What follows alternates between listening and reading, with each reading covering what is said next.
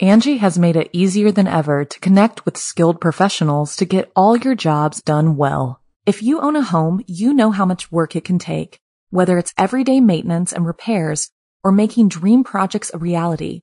It can be hard just to know where to start, but now all you need to do is Angie that and find a skilled local pro who will deliver the quality and expertise you need. Angie has over 20 years of home service experience, and they've combined it with new tools to simplify the whole process. Bring them your project online or with the Angie app, answer a few questions, and Angie can handle the rest from start to finish or help you compare quotes from multiple pros and connect instantly, which means you can take care of just about any home project in just a few taps. Because when it comes to getting the most out of your home, you can do this when you Angie that. Download the free Angie mobile app today or visit Angie.com. That's ANGI.com. How do you make a vacation last? How do you hold on to the joy, the clarity, the calm? Easy. You go to Aruba. You'll spend your time relaxing on cool, white sandy beaches and floating in healing blue water. You'll meet locals brimming with gratitude for an island that redefines what a paradise can be. You won't just feel great, you'll feel relaxed, renewed, and ready for life. That's the Aruba effect. Plan your trip at Aruba.com. The following program is a production of Chilling Entertainment and the creative team at Chilling Tales for Dark Nights, and a proud member of the Simply Scary Podcast Network. Visit simplyscarypodcast.com to learn more about this and our other weekly storytelling programs, and become a patron today to show your support and get instant access to our extensive archive of downloadable ad-free tales of terror. Thank you for listening and enjoy the show.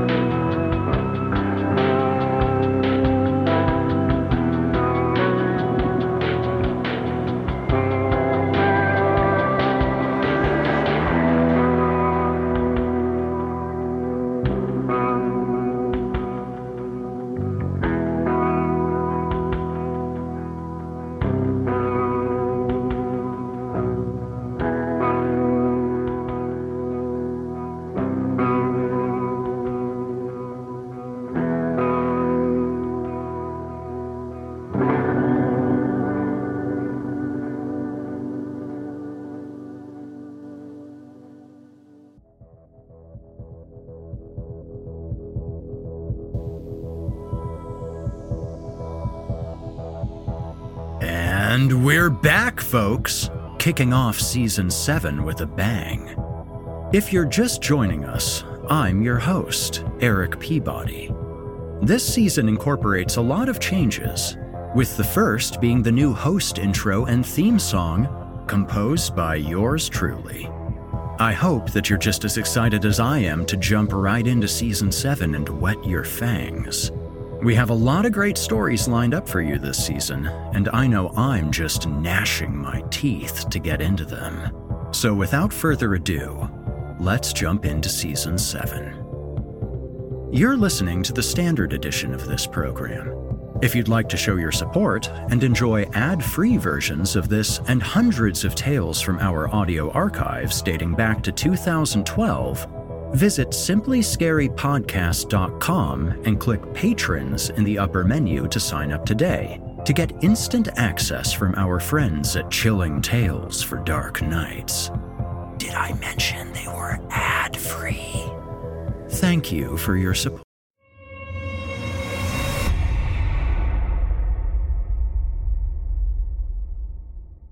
Tonight's story comes to us from author Tom Farr and is titled The Bat House. He turned away from the group and went quickly down the road and on into the woods. A voice called, "Bradley!" behind him, but he paid it no heed. He began to move faster and faster until he was almost running full tilt through the trees, the dark boles clocking by on either side, malign and injurious shapes among which he floundered in full flight. Gradually, he began to slow. He could feel something cold seeping through him, like water through a rockery, and was suddenly aware that what he could see of his surroundings he did not recognize. The trees loomed enormously and closed him in, the spaces between them grown thick with tangled shrubs and thorn bushes, muricate coils of bramble against which dead leaves and other refuse had been blown by the winds and there impaled. He slowed to a walk and then sat down on the trunk of a rather deformed tree that had fallen like some colossal android whose circuitry has shorted. His hands trembled, and every breath raked white-hot coals through his lungs. He sat there for a minute or three, alert for any sounds of voices on the cold autumn air, footsteps, laughter, old dry sticks crunching underfoot. Nothing. No noise at all save his own breath and his pounding blood, and a bird calling from some dim and bowered solitude, thin and fading, forever lost. At length, and with his breath still roaring like a furnace in his chest, he stood and looked around, cradled as he was in a grail of quietude and gathering dusk. Bare branches, bitter trees, damp and spongy earth, lacquered with mulchy leaves and snaked with knobby, slug-white roots reared out of the miry black ground like alien tendrils testing for life. To the west lay a slope where his own harried passage had crashed through brush and bracken, and beyond this he could see sourceless and spectral the faint tow-colored light of the sun. And here he blinked, squinted hard into the wan unraveling of light with a feeling nigh to unease. Through the tangled latticework of tree branches engraved upon the sky, he could make out the dark angle of a steep roofline intersecting the horizon. As he looked, some small bird that was to his eye somehow ill-shapen tumbled over the roof, fluttered, returned. Then another. Then more. Hundreds of them, darting and checking across the watered sky. The rising apprehension in the pit of his stomach tightened like someone doing a knot. Without really knowing why, he set off towards the building. It just seemed to draw him, the way a magnet draws iron. He began a careful ascent of the gently rising slope, picking his way among hornbeam and yew with the straw-colored light of sunset burning its way towards him. As he drew nearer to the building, his brain finally caught up with a noise he'd been hearing but had not entirely registered. A constant, reedy squeaking, incessant, pervasive, as of the numberless cries of some tremendous nest of mice. He paused uncertainly against the vine-encrusted trunk of a black and mournful cedar and glanced once over his shoulder, as if, perhaps, he might turn back. The clearing from which he'd climbed lay silent and still. A barren gallery told in blue-black shades of lengthening shadow that he couldn't help but feel had been just quit by another, some medieval ghost with eyes to the ground, hobbling with hymnal and cowl. He pushed the thought aside and turned and walked on. When he came over the crest of the slope, he understood. Not birds after all. A few meters in front of him stood a new-looking metal sign that read, "Bat House," in black letters on a yellow field. Below this, in slightly smaller letters, "Do not enter without a bat license. All bats and their roosts are protected by law." Bradley lifted his eyes from the words on the sign to the house where it stood before him. It was a laurel-colored weatherboard with a sharply gabled bitumen roof fitted tightly to the fascia boards, a dark monolith elevated by a quartet of stilts, so that it resembled some strange angular bug raised up on tiptoe. A constant stream of bats darted to and fro from the bottom of the building and out of the tops of the trees like rough shapes of ash scattered by the luminous wind of sunset. He walked slowly towards the bat house, as if all the years of his young life had been honed down to this single moment, to the cries of bats washing over him from out of the darkling trees, primal and myth-laden, urging him on into the deepening shadows taking hold of the land. Those red-eyed basilisks, cast in miniature, scions of Camazots, or the doomed Princess Leotogi, their shrill chorale seeping through the cracks of a darker world, where light itself is at a premium, and those who dwell there have neither love nor affinity for it. There was a ladder beneath the building, rising dizzily to where a small hatch was set into the floor for access. He drifted to a halt just at the edge of the cool blue penumbra of the building's shadow proper. He stood, watching up at the ladder, and the dark leathery shapes of bats dropping plumb and sheer from a sunless, slatted under-region of seething wings and blackness. A blackness studded with brightly pupilled rubies, myriad blood-red eyes that glowed like coals in a grate. A panoply of otherworldly creatures to this sad corporeal medium forever bound. Beasts with no other origin save for the dark itself, to which they are clan and kin. Angie has made it easier than ever to connect with skilled professionals to get all your jobs done well. If you own a home, you know how much work it can take. Whether it's everyday maintenance and repairs or making dream projects a reality, it can be hard just to know where to start. But now, all you need to do is Angie that and find a skilled local pro who will deliver the quality and expertise you need. Angie has over 20 years of home service experience, and they've combined it with new tools to simplify the whole process.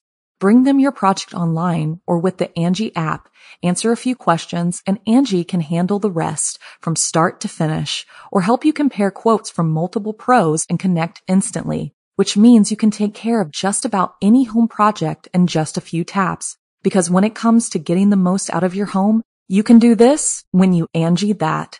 Download the free Angie mobile app today or visit Angie.com. That's ANGI.com. He woke that night from a dream of wings to a memory of the day that had gone before, of Lucas and the other boys. "Hey, Four Eyes, where are you going?" Then George grabbing him by the shoulder and pushing him down the crowded corridor towards the toilets, while the rest of the boys slouched along behind. The other kids glancing away, studying their bags and their hands as intently as if they'd never seen them before. And those few who dared meet his eyes looking at him like a piece of unexploded ordnance, a bomb that is about to go off. He pushed back the covers and climbed out of bed, groped for his glasses and put them on, and went barefoot across the carpet to the window, pulling back the curtains to decode the star-stitched tapestry of night through fogged and bleary glass. His bedroom window faced the back of the house and looked out upon the neighboring gardens. He wiped a swath of condensation clear with his palm and caught a glimpse of a deep orange moon with bearing branches clawing at its face like sorcerers casting spells to drag it closer to Earth. An infernal candle flaring above a black and silver nightscape of television aerials and chimney pots. A thing so huge he felt as though he could reach up and touch it. Far to the east, a pale band of stars shone and flared like spiracles through which the night itself had drawn a covert breath. The gardens, with their lawns and sheds, were all shadow and moonlight, and where ponds and bird baths stood, they quaked in the moon's ochreous crucible, like softly shirring vats of quicksilver. He turned away. The light through the window was just enough to lighten the walls and summon a few familiar shapes from the otherwise murk of the bedroom. wardrobe, television, the long white boxes stacked against the far wall, boxes full of comic books and paperbacks and old handed-down penny dreadfuls with yellowed pages that were as cracked and brittle as the memories of those who'd handed them. An assemblage of fiction from which he could conjure up a world of the weird and fantastical to his order. He crossed to the boxes and retrieved a dog-eared paperback, the cover of which was embellished with some ghoul or gremlin scaling a crumbling stone wall, and opened it to a page at random. The pale watching moon, the horrible shadows, the grotesque trees, the titanic bats, the antique church. After a while, he returned to bed, but he could not sleep. He lay in the darkness, staring up at the ceiling with a ringing emptiness loud in his ears and the moon's timorous radiance tiptoeing first across the carpet and then the bedclothes, winking off his upturned glasses where they lay on the bedside table. Pale and skeletal shapes slunk along the fringes of his consciousness. Nightmare hounds trotting to and back just beyond his vision, their white teeth shining in the cold blue light of an unknown astronomy. Eventually, he began to drift. Then he awoke. He heard a bang on the window and came to. A heavy wing beat as of some great bird trapped in the room. Heart thudding at the base of his throat, he raised himself up on his elbows, just in time to catch a glimpse of some dark and bat-shaped creature veer and flutter away across a duly furbished disk of moon, like the shadow of a mote in a vacuous eye, or a lone animalcule seen on a slide. The next day, Bradley left school early by way of a spurious sick note scribbled by a credulous nurse, grateful to whatever god or deity dealt his hand that, for once, his cards hadn't come straight from the bottom of the deck. As he passed along the back of the English block, he glanced into a classroom window and saw Lucas gazing abstractedly out, his eyes unused and vacant like holes in a mask. Then, the eyes cut to Bradley in an instant of recognition, and he could see the pasty hatred rising up in their depths, a familiar of the coarse laughter, the blocked doors, the beatings he couldn't escape. Features encoded with no expression save for that of promised threat. Lucas mouthed some unheard imprecation and made to rise from his desk. Bradley hurried on. He arrived at the woods well before sunset, and with time enough to retrace yesterday's steps in the fuller light of that breezy autumn day. He left the road in the same spot, making his way slowly through the disrobed trees, a dank, serried gloom smelling of wet leaves, animal dens, the season's many rains. The sun was faint and foreign through the bowering canopy of branches. The way was at once unknown and vaguely familiar, like a landscape glimpsed in a dream. There were trees he recognized and trees he did not. A sunlit bank of coppery bracken, a gray squirrel vanishing up the trunk of a sycamore tree. He went on. Soon, the carpet of damp leaves thinned to a loamy mulch, and then he was ascending a slope grown thickly with brittle vegetation that broke at his passing. And it was hard going until he emerged at the summit to pick his way through a spinney of saplings and brush, where a brace of pigeons exploded out and fared away with harried wingbeat. Before 30 minutes passed, he came upon the bat house again, a dark and depthless woodcut jigsawed from the neutral gray of the sky. It looked somehow out of place among the naked trees, as if somewhere there had been some random graphical glitch, some curious aberrance in the source code of that place. He studied the building, an asylum for the damned or otherwise undone, wherein they might seek shelter from the earth and all its weathers, its ever-present fireball of a sun, house of Mother Church and her dark matrons, disciples to the coming dusk. But where in this occult and aberrant tableau does dwell the Christ, the Father God? And at what black hour of the night does the liturgy of the Eucharist begin? This time there was nothing to hold him back, no seed of doubt to fester and flourish and drop its bitter fruits. He was about 3/4 of the way up the ladder when he heard the voice, soft and sibilant, to set his very bones on edge, to seize his heart with claws of clammy fear. "Hurry up, boy." Liquid syllables hissing out, uncoiling down the back of his brain like Indian ink dispersing in limpid water. A stain extinguished in encephalic depths, or perhaps to color them indelibly with some dark clarity. Numberless voices intoning his name as one. He froze, the smooth metal rungs of the ladder suddenly slippery beneath his sweating palms. He glanced down at the much diminished ground below, and when his head began to violently reel at this sudden unspooling of distance, he forced himself to look up again at the hatch ahead, from which he thought the voice had issued, although it had sounded as if it had been speaking in his head. He could hear a faint murmuring of squeaks, rustlings, a slow creak in the wooden boards directly above him, as if someone unseen adjusting their weight. Suddenly, he became very conscious of the ladder through his shoes and the nothingness that yawned to engulf him should he but misplace a single step.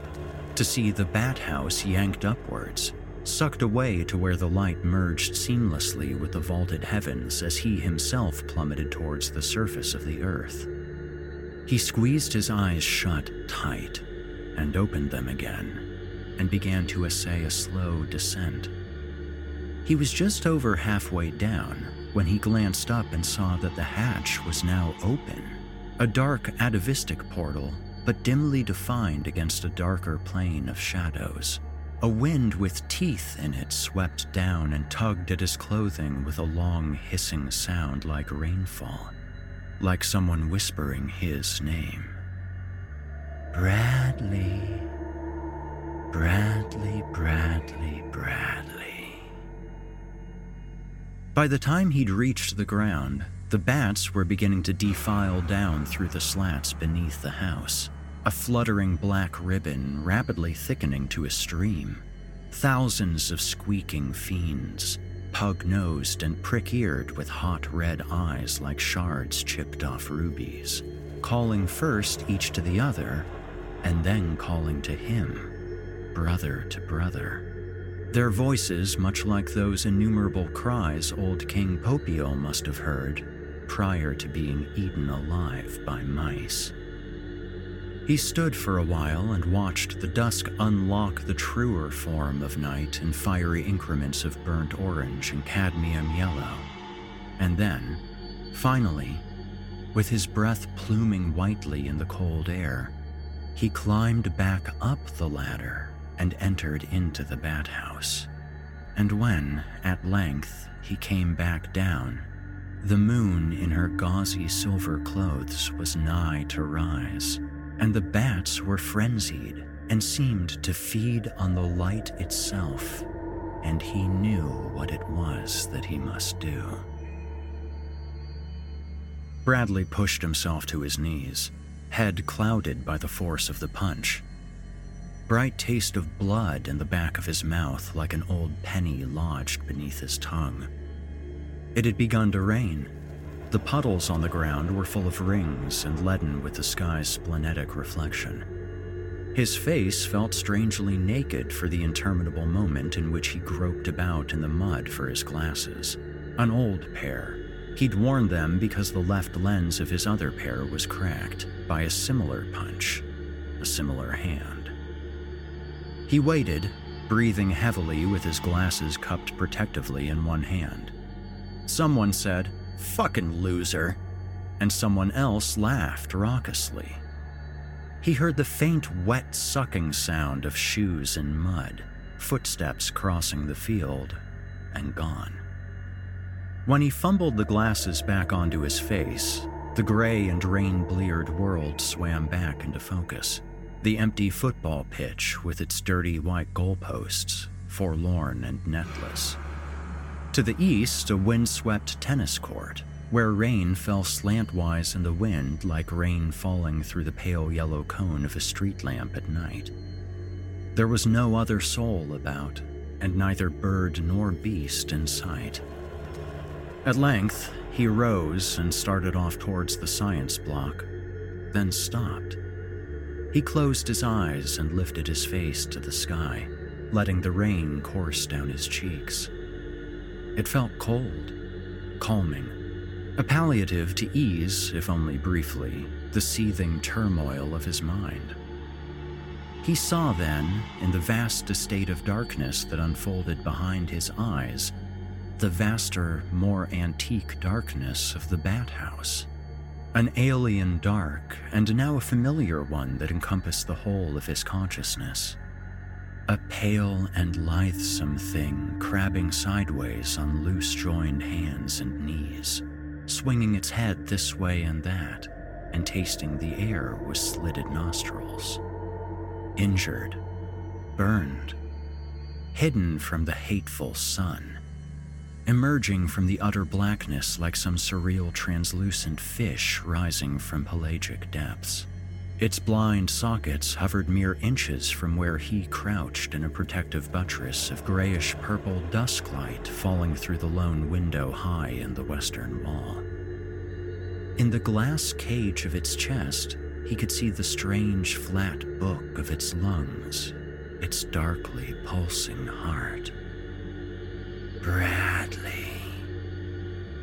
Bradley. Bradley! He opened his eyes. Mr. James, his science teacher, beckoned from a nearby doorway, expression bewildered behind black Woody Allen glasses.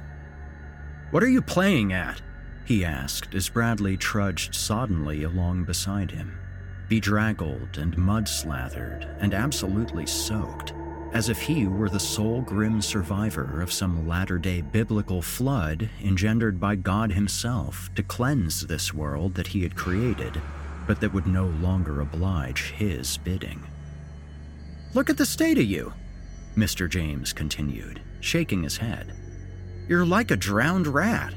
And what's happened to your glasses?" Bradley grinned and shook his head and said nothing.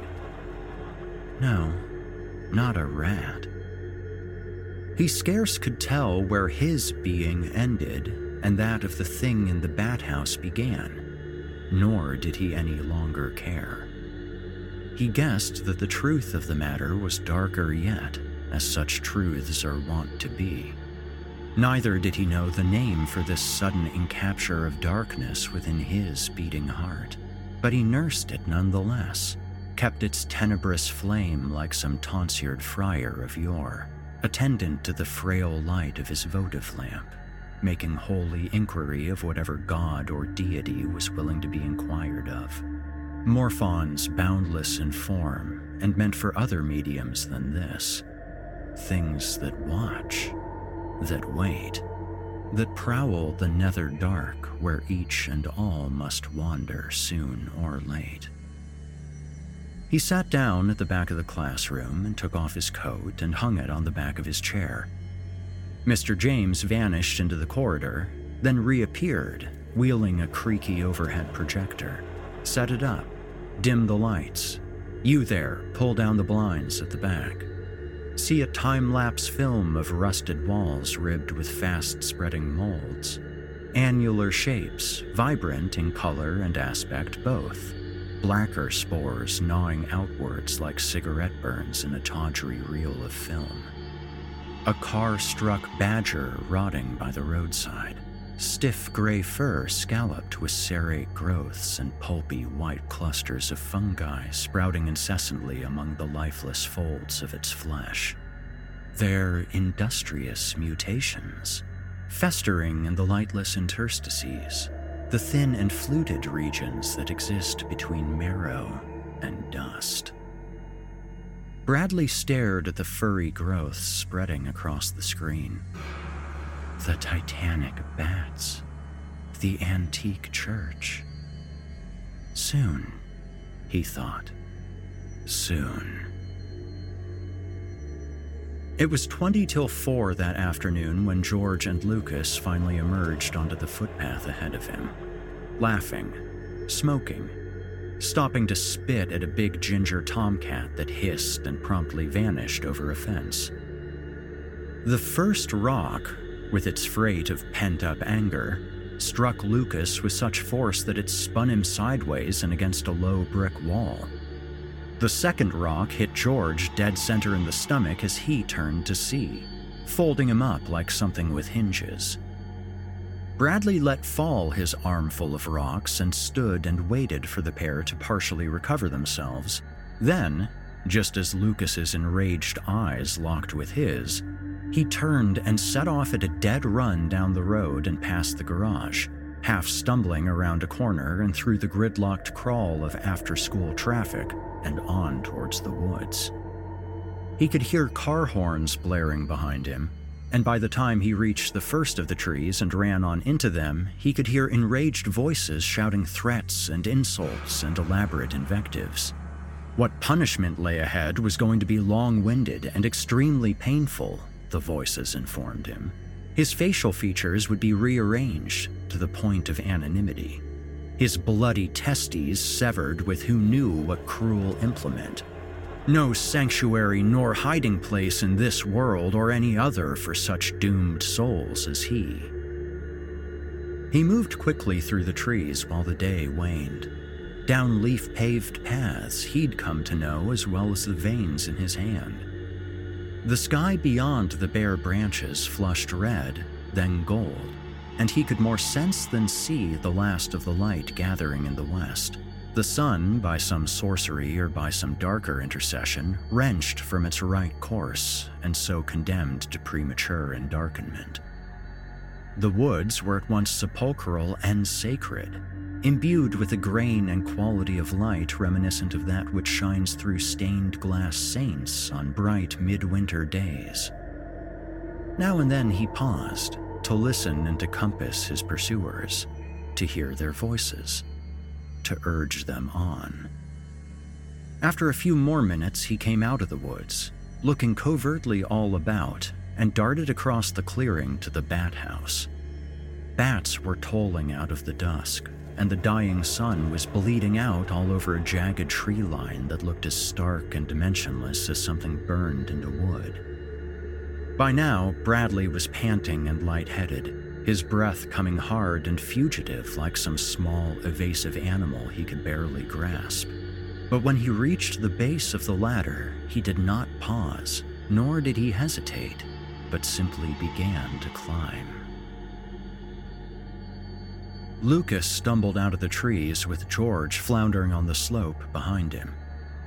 His shoulder throbbed fiercely, and his legs ached from running, but his anger was like metal, heated blue-white by whatever internal forge shaped his passions, and he would not allow it any chance to cool.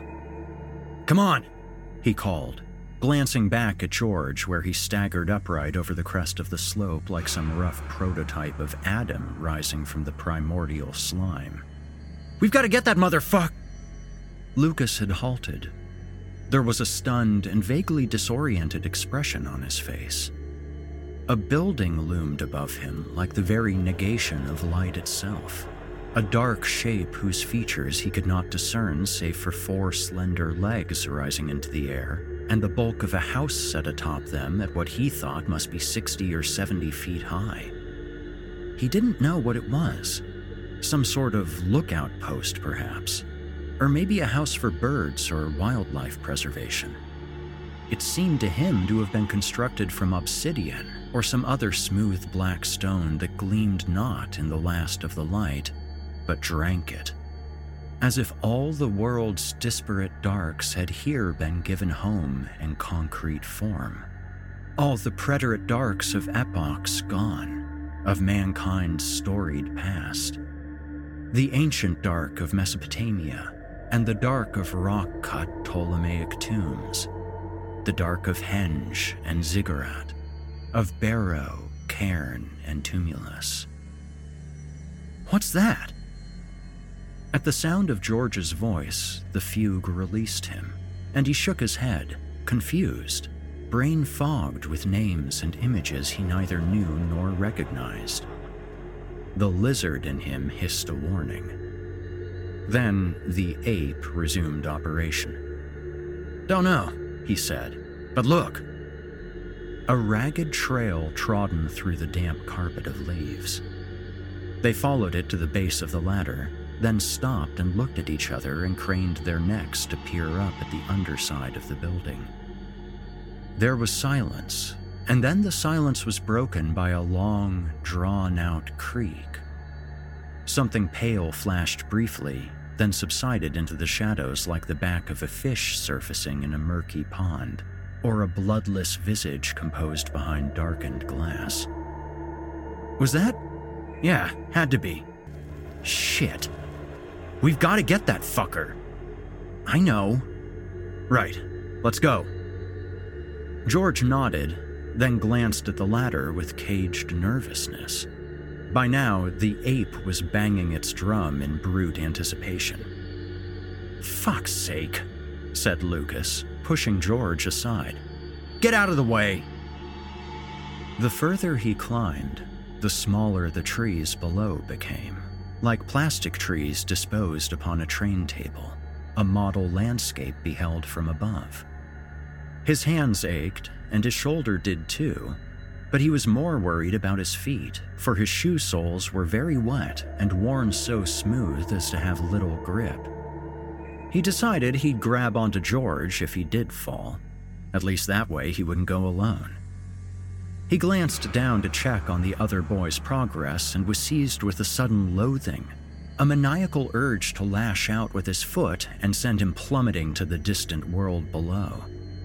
He'd hide the body in some slimy bed of leaves or in a wild copse where the branches bowered blackly even in the blazing days of summer. Hidden glades known only to Cernunnos and Pan, to the most ancillary disciples of those sprawling woods. When Lucas neared the top of the ladder, he paused. There was a narrow hatch, and the hatch hung open, and something emerged from within. "Fuck!" He almost raised a hand to slap the bat away, but fought back the urge and turned his head to one side with the ladder rung locked in his fingers, watching the dark, furry shape fold its wings and dive and veer away on some esoteric isobar of its own devising. "Was that a bat?" George called from beneath him, a subtle edge of panic to his voice. Lucas ignored him. He was almost at the hatch now, was hauling himself up into its Stygian depths. "Where the fuck are you?"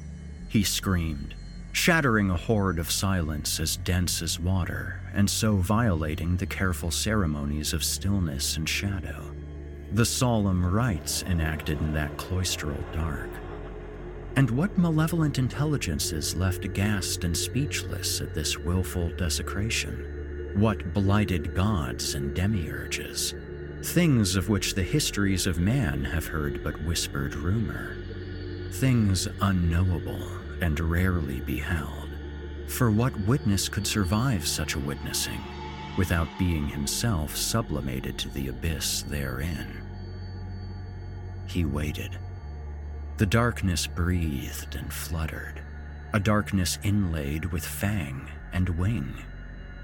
His eyes couldn't see anything but the ruby fire glint of myriad eyes. "Get out here!" he said shrilly, his voice tending away into the utter blackness like an echo relayed down Spelian depths. There was a flash of movement in his periphery. A shape reared briefly out of the dark, then vanished back into the deeper gloom.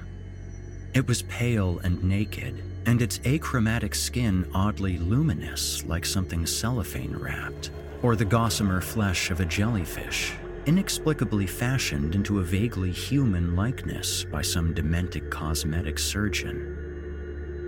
"There he is," said George, striding past him. "Over there." "No, wait!" But George was gone. Lucas stood for a moment, deciding whether or not to follow him, whether to stay or to flee. Then, someone screamed. A harsh, terror-stricken sound that bristled every hair on his body and was snatched away to silence as suddenly as it had begun. This was followed by other noises, a sharp crack and a thick, fleshy ripping like someone tearing a leg off a chicken. The air flushed with a harsh red tang of iron. Something hit the floor with a loud, meaty thud and came bumping through the darkness towards him. "Oh shit! Oh shit! Oh shit!" He stumbled backwards and nearly stepped straight through the open hatch. He felt sick. A chasm of unreckonable depth had opened up inside of him. He looked first at the hatch and the yawning void below, and then at the wall of darkness coagulating about him, and the head severed at the neck, which had come rolling out of it. His gorge rose warm and acidic in the back of his throat, and in that long, elastic interval of dread, he thought he might have seen death come up in George's eyes like a face at a window at night, or perhaps his soul sucked out of them in ectoplasmic volution. But what he saw was nothing at all, save the ravening maw of nothingness itself. As he stared with equal portions of horror and fascination, the pale shape crept forward on all fours to the very edge of the light, dark blood slathering its foul, translucent flesh. It lifted its head and pressed its face into his, and then the light vanished, and the bats went berserk. Beyond the walls of the bat house, the sun burned cool and red.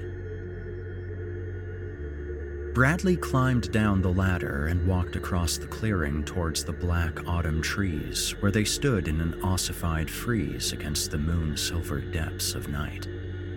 A huge bone-colored disk of moon was just clearing the horizon above the tree line, and it looked, for all the world, like a bunghole to some midnight realm beyond. And when he paused at the edge of the trees with the light shining on him, and through him, he turned to look back and saw the bat house stamped in dimensionless silhouette against the star-blown heavens. Secret, heraldic, dark as anything that ever was, its baleful incumbents frenzied and riotous in the wake of the night-killed sun.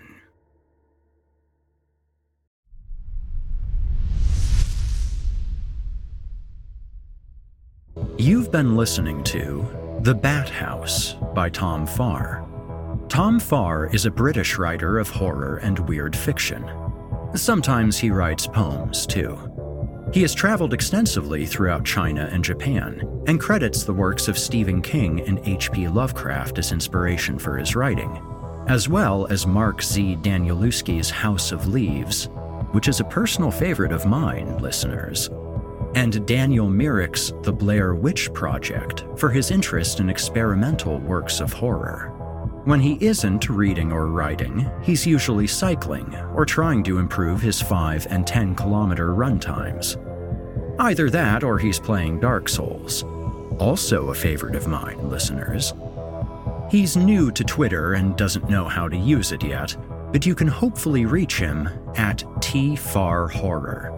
That's TFARRHORROR.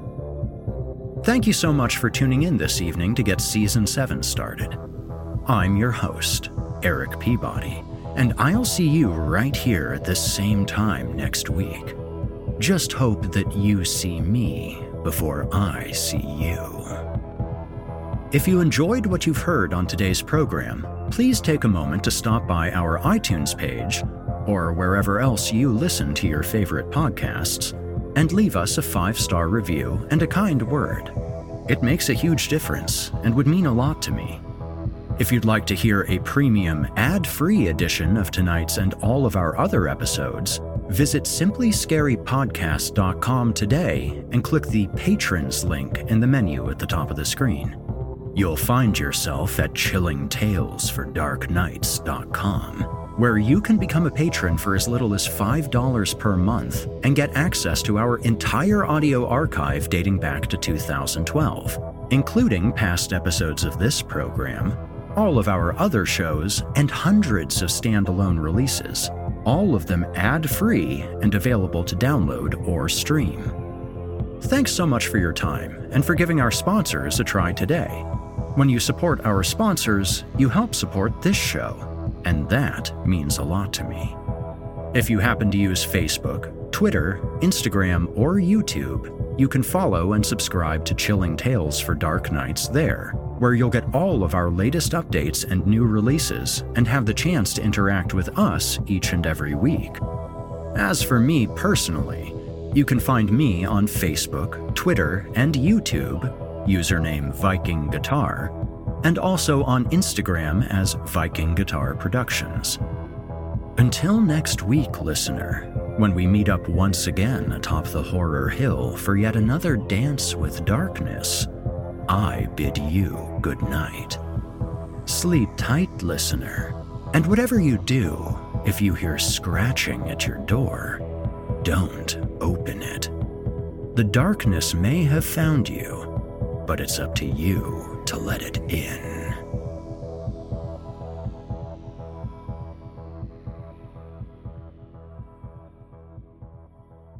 You've been listening to the Horror Hill Podcast, a production of Chilling Entertainment and the creative team at Chilling Tales for Dark Nights, and a proud member of the Simply Scary Podcast Network.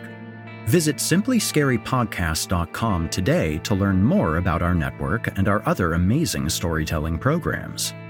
Tonight's episode was hosted by, and its featured tale performed by, yours truly, Eric Peabody. Selected stories have been adapted with the kind permission of their respective authors. Original music provided by Nikki McSorley and Eric Peabody. Finalization by Craig Groshek and S.K. Brown. Got a terrifying tale of your own that you'd like performed? I take submissions. Email it to us today at submissions@simplyscarypodcast.com to have your work considered for future production. If you enjoyed what you heard on tonight's program and are joining us on your favorite podcast app, please subscribe to us to make sure you never miss an episode, and leave us a 5-star review and a kind word. Your feedback means a lot to me. You can also follow Chilling Tales for Dark Nights and yours truly on social media to connect anytime and get the latest updates on this and our other programs. If you're listening on the Chilling Tales for Dark Nights YouTube channel, do us a favor and hit the subscribe button and the bell notification icon as well to get more spooky tales from me and the crew and another episode of this program each and every week. And don't forget to hit the thumbs up button to let us know how we're doing and leave us a kind comment. Lastly, don't forget to visit us at chillingtalesfordarknights.com and consider supporting the team by becoming a patron. In addition to helping us out, you'll get exclusive access to our audio archives and ad-free downloads of all of your favorite stories, including those you've heard on this program. As for me, you can hear more of my work on the Chilling Tales for Dark Nights podcast. However, I will be back next week with more terrifying tales to keep you up all night. If darkness is what you're after, listener, your search is over. Yet, let it be known, you haven't found the darkness. The darkness has found you.